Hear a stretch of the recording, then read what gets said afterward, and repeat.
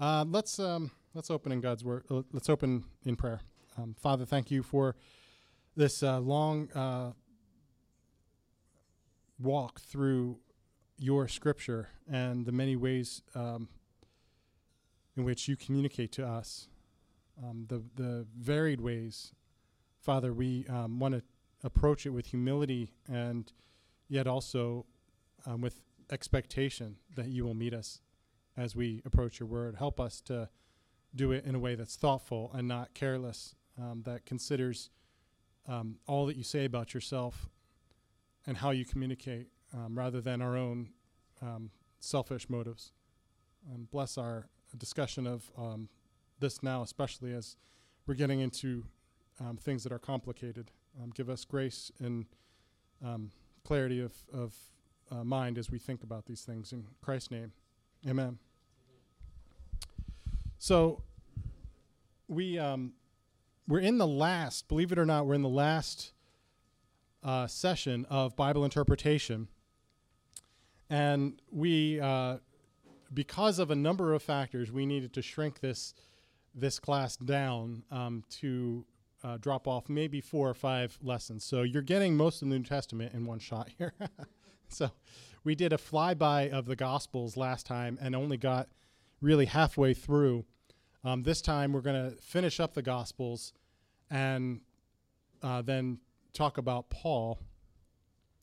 But where we left things is really worth recapping a bit. So if you have one of these handouts, you want to look at the first diagram of it. Yeah, I think they're kind of on that. Maybe the extras are on that table over there. Because if we approach the New Testament simply as the same culture, the same experience that we have here in 2016, we're really going to be confused by a lot of things, and we're not going to understand why Jesus says the things he says, why his opponents say the things they do, and we'll start to have sort of lazy interpretations. It can result to wreaking real havoc in our faith. So thinking about the context draws us back into the Old Testament and the expectation of the prophets.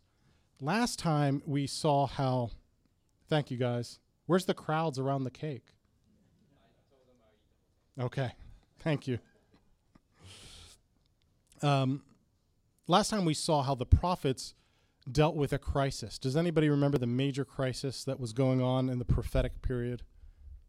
It's just by way of getting you guys talking. Exxon, yes, the exile. Exile. The God's people were brought from the promised land away from the temple, off into a foreign land ruled by a foreign people. Now, why is this such a crisis? Other than that's like a miserable thing for that to happen to somebody, why is that such a crisis? Good, right. The temple gets basically desecrated. They're far from it. They're apart from the sacrifices. So that's one pillar. What's the other? What's another factor? Just similar to that. What else are they removed from?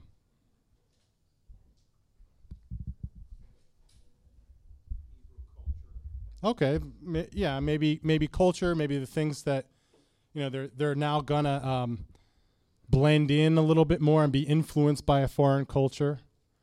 But specifically think about the promises that God had been making all throughout the Old Testament. Yes, some of those promises are tied to the temple as a sign pointing to his fulfillment. But what are some other signs pointing to the fulfillment, the final day fulfillment? What did he promise Abraham? Yeah, father of many nations, right? And to guarantee that, what did he give him? And now Abraham never cashed in on this, but he knew that he would get land. Yes, the promised land. And the promised land stood as a symbol of that was just like a little down payment of a restoration of the whole world. And now, so exile moves you away from the land. It moves you away from the temple. How about the Messiah? Who is the Messiah to be in line with? The king. The king.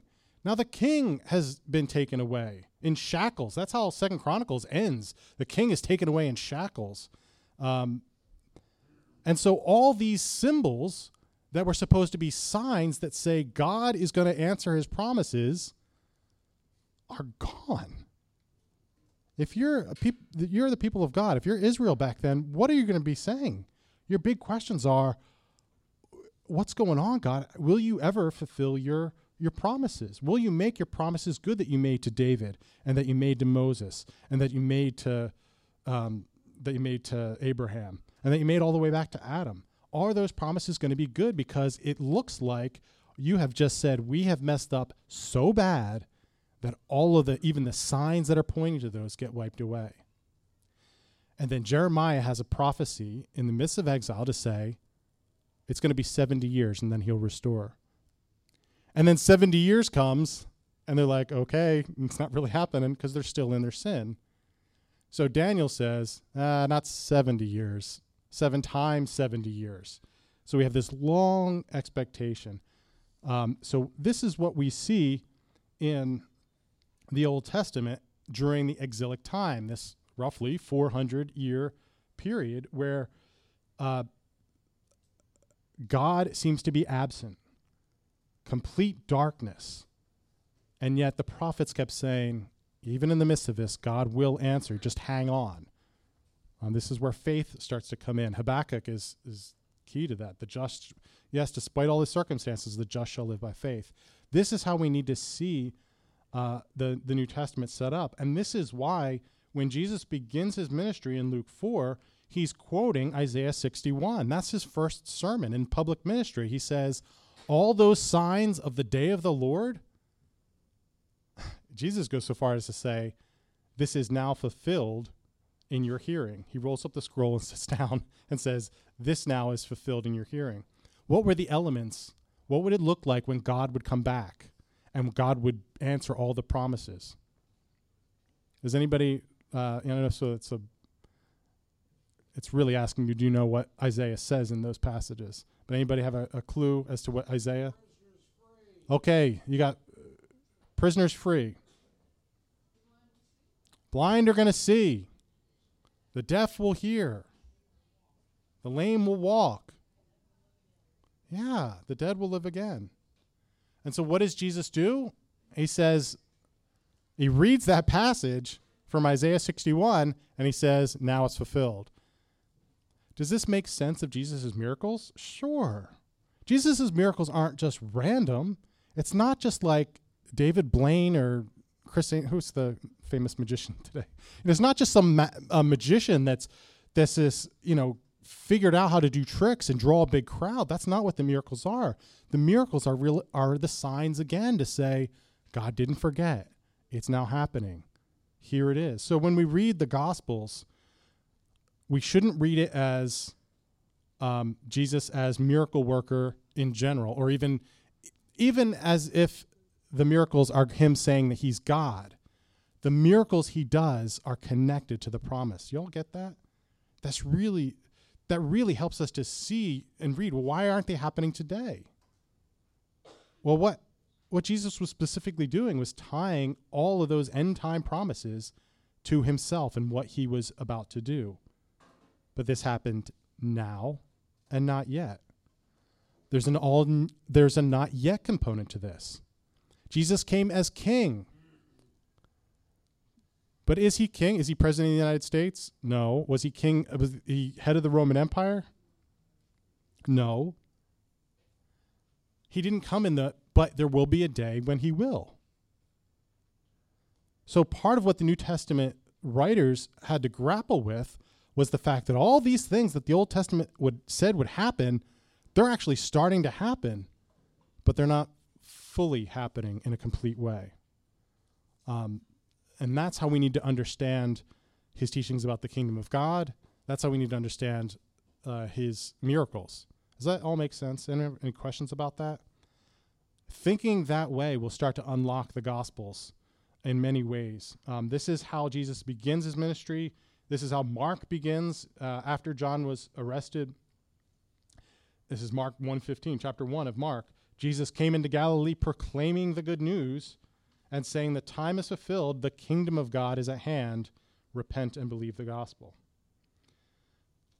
All this took a long time to understand for the disciples. That's why they walk around like bumbling idiots mostly through the Gospels. I mean, if you want to feel better about yourself in the Christian life, look at the disciples in the Gospels. I mean, they just are clueless about all this stuff. Some of that cluelessness needed the Holy Spirit to come. It needed the rest of God's Word. But some of it was a reflection of hard hearts, people hearing God's Word and not understanding. This is what the parables did.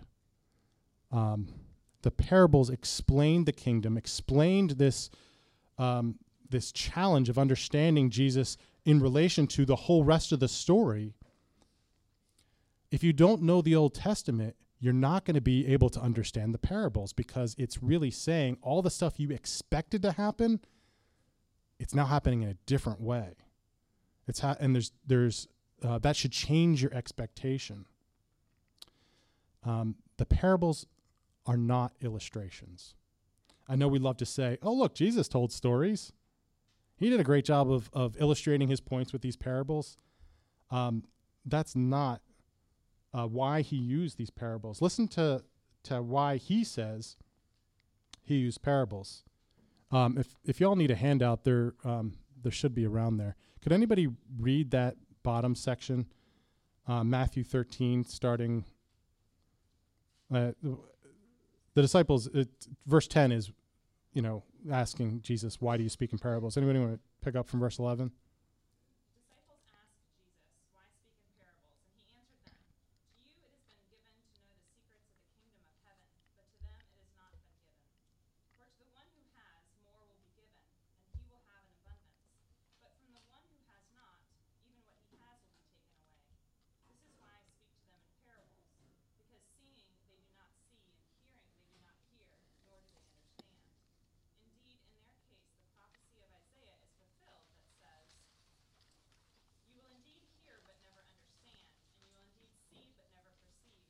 For this people's heart has grown dull, and with their ears they can barely hear, and their eyes they have closed, lest they should see with their eyes, and hear with their ears, and understand with their heart, and turn, and I would heal them. But blessed are your ears, for they see, for your eyes, for they see, and your ears, for they hear. For truly I say to you, many prophets and righteous people long to see what you see and did not see it, and to hear what you hear and did not hear it. Did you... I was about to say, did you hear what Jesus said? But clearly you didn't. Yeah. Think about this. So often it's easy to say, yes, like I said, the parables are these nice illustrations. They explain things so well. Yikes. What is Jesus saying the purpose of the parables? In answer to the question by the disciples, why do you speak in parables? What's his response? Can anybody sum it up?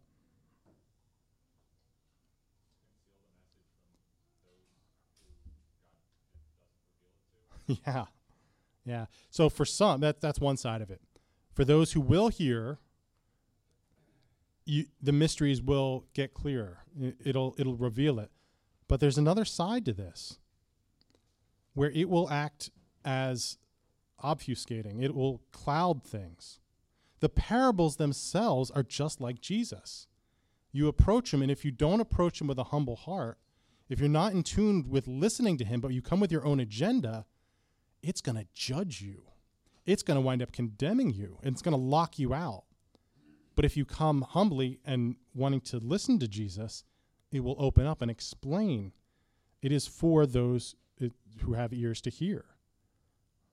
Jesus ran into conflict by lots of people who thought they were God's people, based on faulty reasons they thought they were God's people.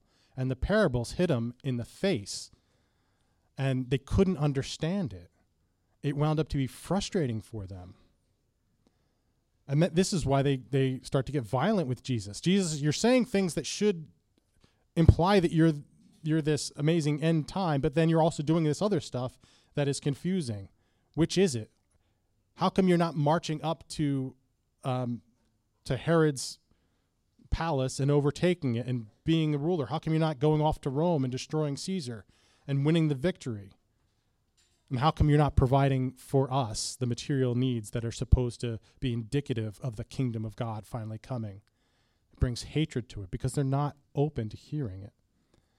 Does that make sense? I mean, that is a huge understanding each of the parables. The parables will explain the kingdom of God. They're almost all about the kingdom of God.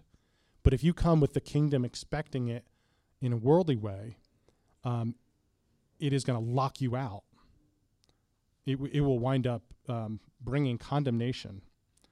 So I have questions about that. I know that's I mean, that view of parables doesn't always get taught, but it is almost the consensus. It is how Jesus explains the parables. All right, so on one hand, it's given to understand the mysteries of the kingdom. The one who gets will understand more, but the one who rejects will be confused. B, the parables are not illustrations, but are used in response to the old covenant anticipation of the kingdom of God. Remember what we talked about in covenant theology. During the Mosaic covenant, a sign that God was blessing you would be prosperity. A sign that God was cursing you or that you were sinning would be exile. And the parables are able to speak into that and say, that now has to change because all of Israel's hope gets tied up with Jesus and what he's done. You have to unpack exactly the new form of what the kingdom of God is. And they're also to elicit strong responses. The parables offer a wide range of imaginative and volitional responses. They call you to respond. C.H. Dodd wrote it this way: a parable is a metaphor or simile drawn from nature and life, arresting the hearer by its vividness or strangeness, leaving the hearer in enough doubt about its significance to tease out active thought. You're supposed to hear the parable and say, wait, what? Which then triggers you to think. If it was easy, if it was an illustration, we'd say, oh, good, he made that point. You know, there's never like a point Jesus makes about doctrine and then says, oh, wait, let me throw this parable out here to explain it. No, it's an appetizer. It's there to say, this is what the kingdom of God is like. And you're like, whoa, that's really strange. And it's drawing you in to think more about it. And if you're coming from an expectation that's rigid, you'll say, oh, Jesus is not worth my time because I'm not really looking for that. But if you really come with a humble heart, then it will draw you further and it will start to unlock your heart to hearing exactly the type of kingdom that Jesus is talking about. Throughout church history, people have interpreted them as allegories. That's been really dangerous. A lot of hilarious examples, which I don't have time to go into, about what different things mean. But so there's just a quick one. You know, the Good Samaritan drops off the guy on the side of the road into the hotel and gives 2 coins to the innkeeper, which of course represents the Lord's Supper and baptism, right? So allegorical interpretations, dangerous, right? And parables can be ripe for that, but a simple rule of thumb is that there's really one point. When he's making a parable, he's really just making one point about how the kingdom of God functions. And the more we try to say, well, you know, this figure's like this and this figure represents that, we're going to miss the point of what Jesus is trying to get at. He's trying to talk about the kingdom of God. And so we must locate the point of reference in the context. The point of the parable is not the point of the reference, but it's intended a response to the story as a whole. So Jesus speaks this parable into a context that usually is his take on something that overturns the expectation. All right, real quick as we end the Gospels, picking up a lot from what we did last time, I want to take us through each Gospel, Matthew, Mark, Luke, and John, and just give you a sense as to what each one is like. Some of this can be found in a study Bible, But this is just sort of a drive-by. What is Jesus like? We started the whole study of the Gospels. Why do we have 4 images? And here's a good reason why. They all had their theological emphasis. In Matthew, Jesus is portrayed as the new Moses. We can see this very clearly in the way Matthew describes the story. Remember, these guys aren't just trying to record history. They're not trying to say, yes, in June of year 5, Jesus got up and did this, and in year 25, he did that.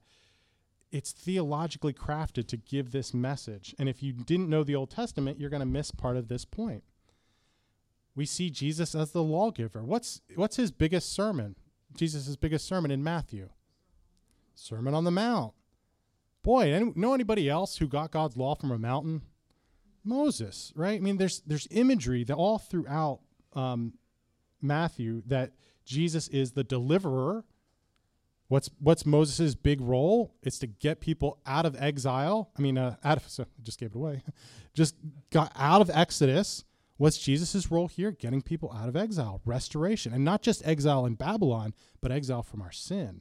Jesus is the deliverer. Salvation is talked about in Exodus themes all throughout Matthew. 5 books of Moses. That's Genesis, Exodus, Leviticus, Numbers, Deuteronomy. In Matthew, Jesus has 5 major discourses. This is not a coincidence. This is Matthew crafting it, saying you need to start seeing Jesus this way.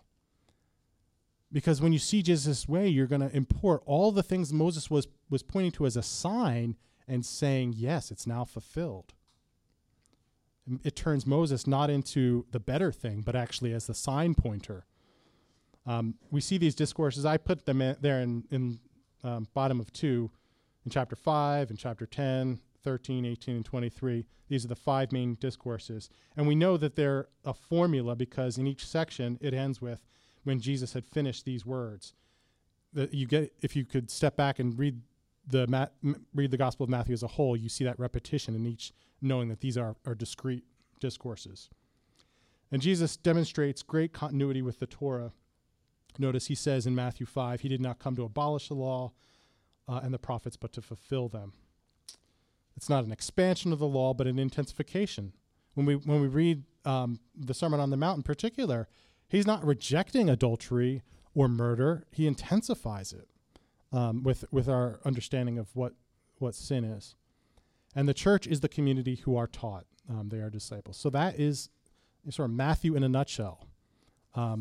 Knowing that will help you understand things that might sound strange otherwise if you weren't clued in on the fact that he's got that in his background. Mark's big theme, taking up the cross. Sacrifice. That is all throughout Mark, an emphasis on a call to discipleship and following Jesus to the cross. That's why when you read Mark, you see a lot of action and not all these big discourses. Mark doesn't go out of his way to have these long teachings by Jesus that go several chapters long. It contains very little ethical teaching. Mostly his teaching is about the kingdom of God and about the cross. The identity of Jesus is crucial. It's the question that keeps getting asked in Mark. Who do you say that I am? So who Jesus is vitally important. When you read the Gospel of Mark, that's the question that keeps getting asked. Mark 1 tells the reader that he is Jesus Christ, the Son of God. But throughout the whole Gospel, none of the other characters pick that up. We get to know it right from the beginning, which is great. And that's why we get to laugh at the disciples, because we get clued in. But they are learning that throughout. The only other person who knows that is the demons. They figure it out. But this provides a tension as we read it of what they know and what we know. And throughout the first half, Jesus seems powerful and successful. But then the second half of the gospel, it seems it totally changes as he works his triumph differently. He heads to the cross. And the disciples, of course, throughout this have no faith and they're fearful. Anybody know how the Gospel of Mark ends? Yeah, and they were afraid. It actually ends in the word gar, which is for, which drives scholars crazy because they think that they're trying to, he didn't get to finish. As if Mark is like writing the end. He writes 4, and like that was it. But it's abrupt, and that's how the whole of Mark is. It's very abrupt, and it's about the reaction to it is fear.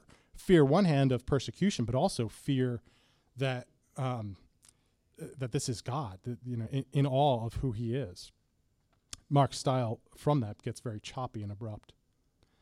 Luke, the power of the Spirit. I mean, if you study Acts, there's so much a continuity of this. You see the Spirit now outpoured, but see the parallel. What is this teaching us now?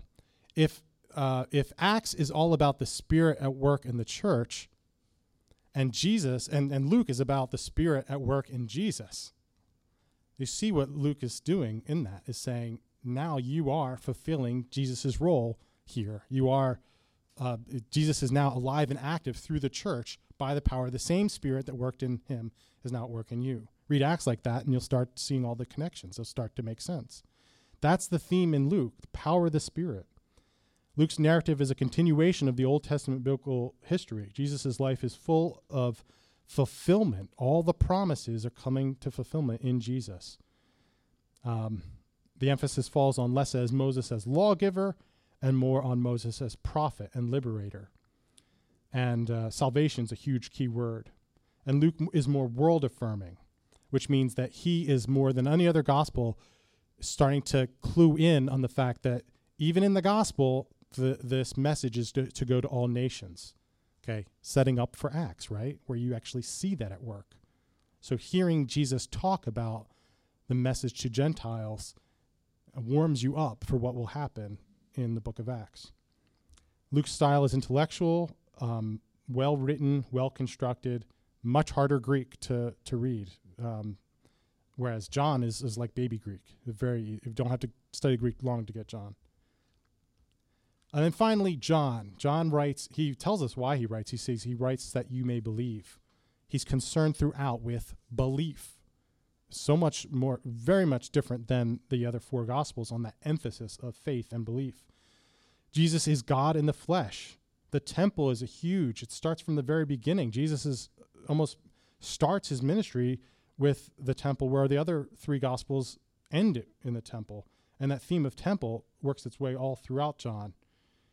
Love is a central theme in the community. And the world, rather than being world-affirming, is much more the world as an enemy, showing that side of it.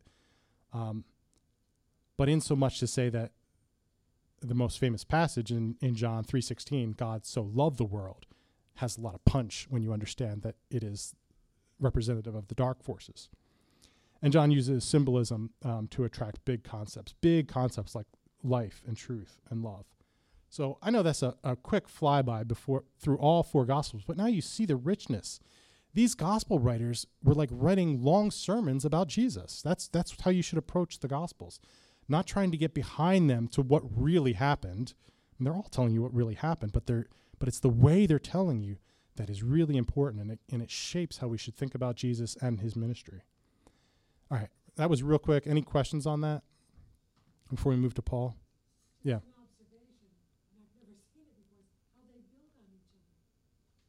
Right. Yeah. Yeah.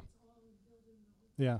Yeah. It's wonderful how it all fits together. There's a lot of we talked about this our first lesson a couple weeks ago on is there priority between one? Did they know each other? And I think there's clear dependence, but it's not always clear who is depending on who. But yeah, you're right. If we only had one, we get a smaller picture, and it's glorious. Now, the temptation is to harmonize them, but when we harmonize them, what happens? Yeah, you miss something. If you start mixing in, Matthew's long discourses into Mark, you miss all the punchiness. You miss how powerful it is you miss the fear. If you have this long resurrection account that Luke has and you put it into Mark's ending, you miss the power of the abruptness of leaving in fear of the empty tomb.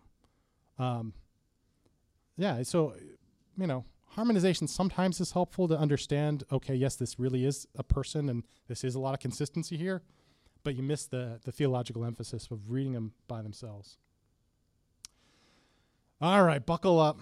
Paul Paul is hugely important. 13 of the 27 New Testament books are written by Paul. A key source, not the only source of justification by faith alone, but a key source for that, understanding this. And he's writing in epistolary nature, which is in letters, very different from the Gospels. In that way, you always feel like you're reading somebody else's mail. You are. Now, it is your mail because you're the church, and he's writing to the church. So never mistake that this doesn't apply to you. It always needs to bring a challenge to you, but you have to contextualize what he's saying. All right. For risk of repetition, we got to go back into eschatology. Think again about the fact that we are in exile as a Jewish people, as God's people are of the mentality that there's trouble, that all the signs of what God came to fulfill seem to be falling away. Now, how did early Christians respond to Jesus? Was it plight to solution, or was it solution to plight? Was it they knew there was a problem, and then when Jesus came, it was the aha, finally, the solution to our problem? Or was it Jesus came, solution, whoa, if he rose from the dead, then maybe there was a problem. Oh, wait, there is a problem. Okay, which is it? not asking. Yeah, I think how you answer that question will start to bias you in how you approach Paul's letters. If you think that there was no problem, but then Jesus provides a solution, and then you have to figure out the problem, how would you view Judaism of the first century? Remember, no problem. Jesus then, in the resurrection, says there's a solution. How would you view Judaism of the first century?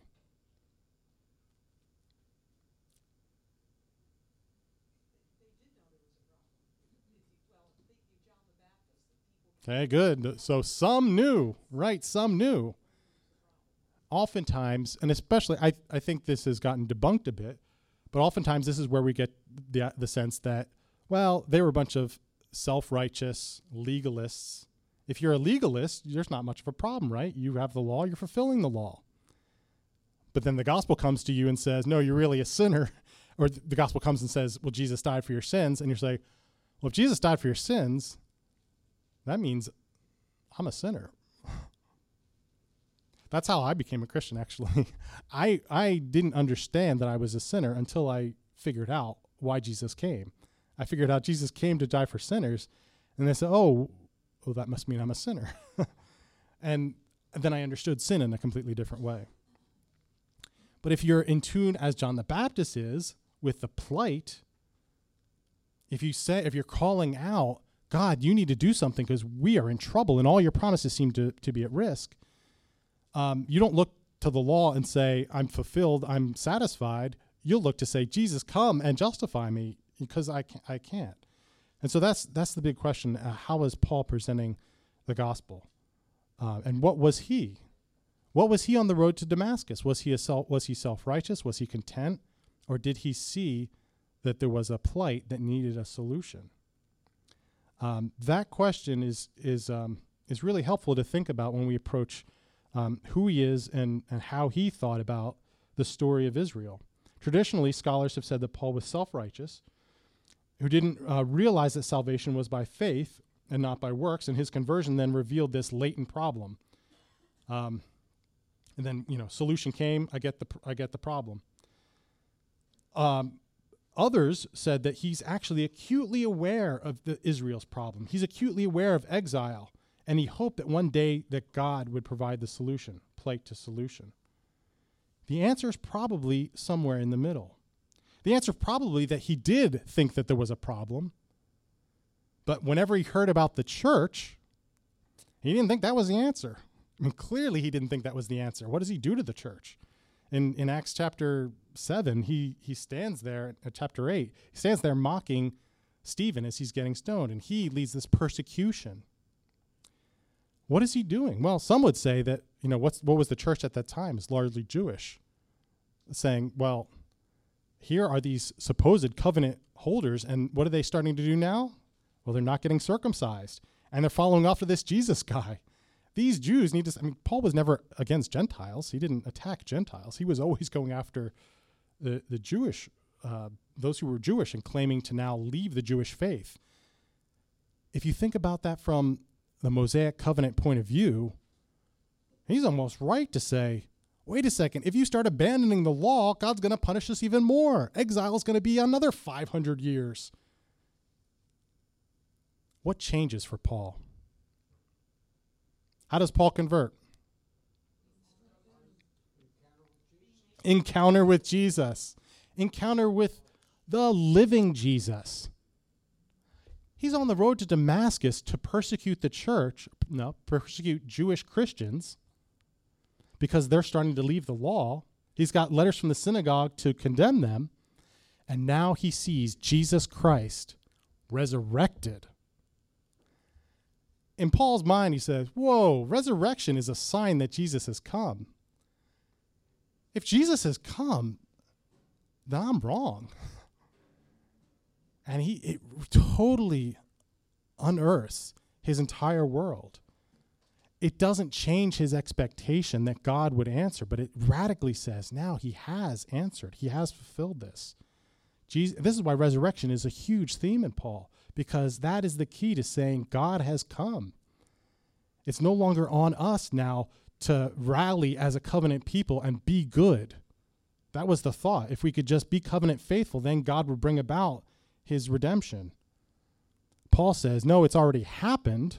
The day of the Lord has arrived, because Jesus, I saw him alive, who I knew he was dead, and that quickly he converts. I know that was a lot. Any questions on that? Does that make sense? So it radically changes, the solution radically changes it, but it also, he did understand there was a plight, and it fits. It fits so perfectly, but he would have never anticipated it fitting quite like that. The sign was always going to be that God's people would raise from the dead. And he just didn't think it was going to be happening to one person in the middle of time, not all the Jews at the end of time. And that changed how he approached this. All right, so page 5. All right, I just cruised through all of that. The law. What does this mean for the law then? The law and justification. What does Paul mean by law? For Paul, it meant Torah. It didn't mean principle. It didn't mean being a good person. When Paul used the word law, it didn't mean like the law of Connecticut or anything like that. It meant Mosaic law, the Mosaic covenant. And obeying the law before Christ meant that something was, that we were being faithful to the covenant if you obeyed the law. The prophets weren't going around saying, hey, abandon the law. Don't follow it. Just live by faith. Because they had covenant obligations. Now, they were saved by their faith. They weren't saved by their covenant obligations, but that modeled it out. Realize I'm risking getting into murkiness here, so stop me if I'm losing you. But Paul, at that time, before Christ, was just like the Old Testament prophets in saying, covenant faithfulness, the law, is a good thing that we need to hold on to. If only for a placeholder until Christ comes. The major issue in the early church was the question of what now with the Mosaic law? If Jesus now has come, if the last day has arrived, if we're at the end of days, then what do we do about the Mosaic law? Should we obey it because that's what we were supposed to do as a covenant keeper?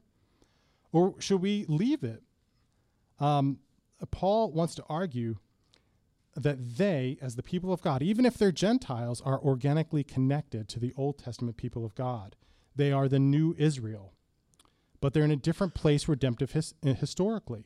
Under the Mosaic covenant, they needed to get circumcised and they needed to follow it as a sign of their faithfulness. But now Christ was the true Israel, the complete fulfillment. The law then doesn't come as something they needed to fulfill or live into, but something that was completely fulfilled. The land doesn't hold the same importance. The temple doesn't hold the same importance. The king doesn't hold the same importance. Why? Because Jesus is the land. Jesus is the temple. Jesus is the king. He's the one that fulfills all those signs drift away. What about the moral law? What about all those things that they tell you how to be, the 10 Commandments? Well, they now get to be lived not as a way we can keep covenant faithfully to keep in the land, but as a way of honoring God, as a way to say, oh, yes, that actually goes back to how it was designed and created. Your approach to the law is not one that will condemn you, but one now you can walk through with joy. So is the law bad? Scholars have made Paul sound like he's against the law. Hopefully you're not getting that sense from Galatians. His point there was that if you hold the law without Christ, or if you hold the law as the means of your salvation, it will condemn you. But if you're saved in Christ, you're completely redeemed. The law then can become a guide for living.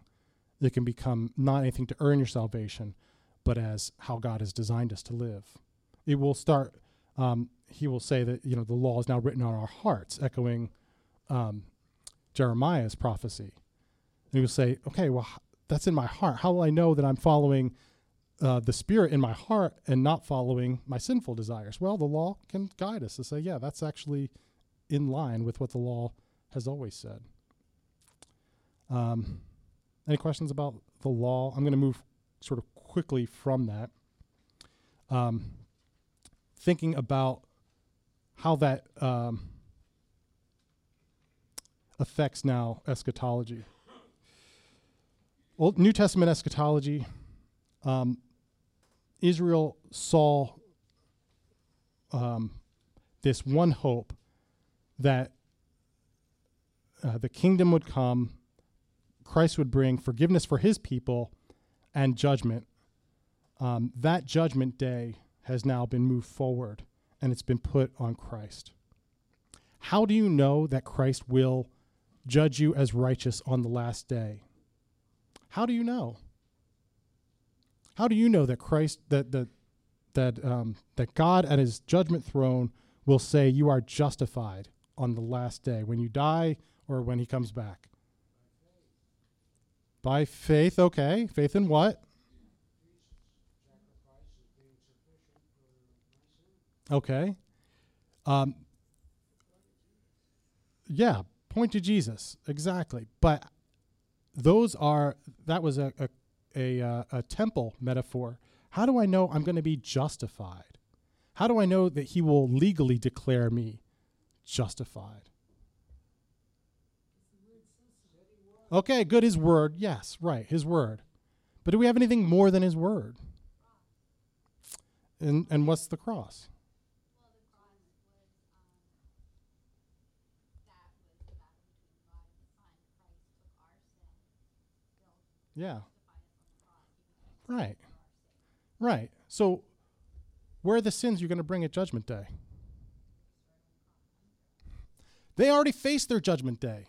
Where's your righteousness? It's already been declared to Jesus as in the resurrection. Where's your Judgment Day?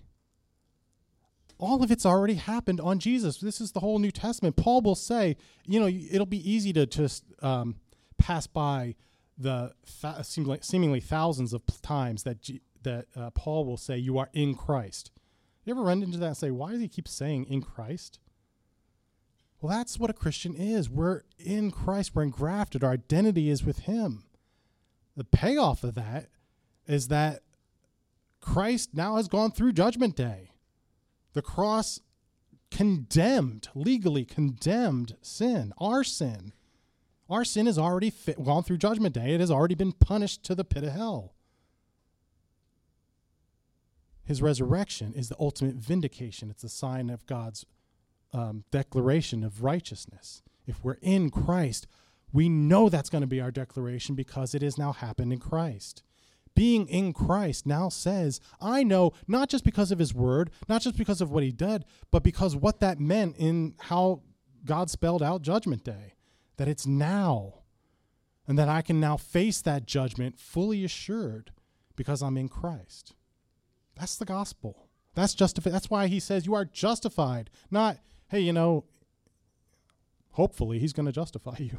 That's not, there is now therefore a great possibility that you're going to be okay at judgment. No, there is now for no condemnation in Christ Jesus, because he's dealt with the law and the condemnation of it. All right, page 7. Why does he give commandments still?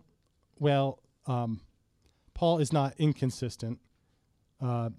He will always work in the indicative and imperative. The indicative is this is who you are. The imperative is this is how you should now live. Romans 6 is sort of the classic of this, saying you are dead in your sins. And then you look around and say, okay, Paul, I'm still sinning. What's the problem here? You just said I'm dead in sin. Does that mean I'm not a Christian? Well, no. Then you read the rest of Romans 6, and he keeps telling him, well, don't live like you're not dead to it. So indicative, you are this, you are justified, you are dead to your sins. Now live like that. Imperative. Live as what you are. Those two are vital. They're always connected. He never tells you to live something that you're not already in Christ and made into.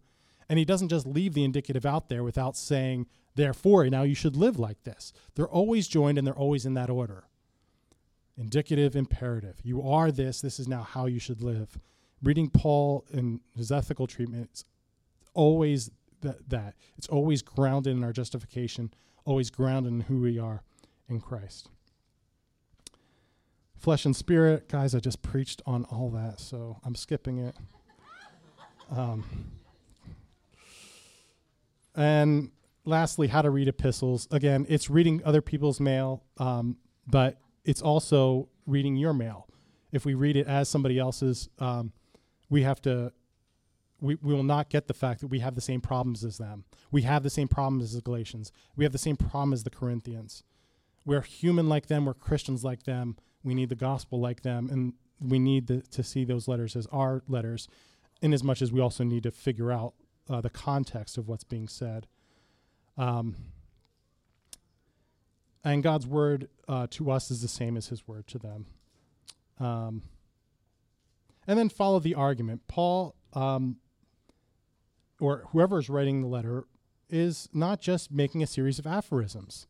I mean, Galatians 6, most people, a lot of scholars think he's just coming up with a bunch of aphorisms that they don't seem connected in any way. But you start to see the whole context and you say, oh, wait, no, there's a whole thing he's doing here with the spirit and the flesh. And if you see it connected to what he does in chapter 5, you'll see that these aren't just little proverbs that he's giving in chapter 6. These are actually part of the entire narrative that he has. So mostly people who write epistles, who are writing these letters, the New Testament authors, are making an argument. So pay attention to clauses. The therefore, find out what it's... There. I hate that one. I think I've yet to use that in a sermon, that cheesy line. But there will come a day, maybe. And they help to unpack the logical argument, because these writers are not trying to be confusing. They're trying to be clear. It's us who sometimes miss the context of it all that need that clarity. So, okay, questions? That's the New Testament, by the way. Yeah, yes. Yes.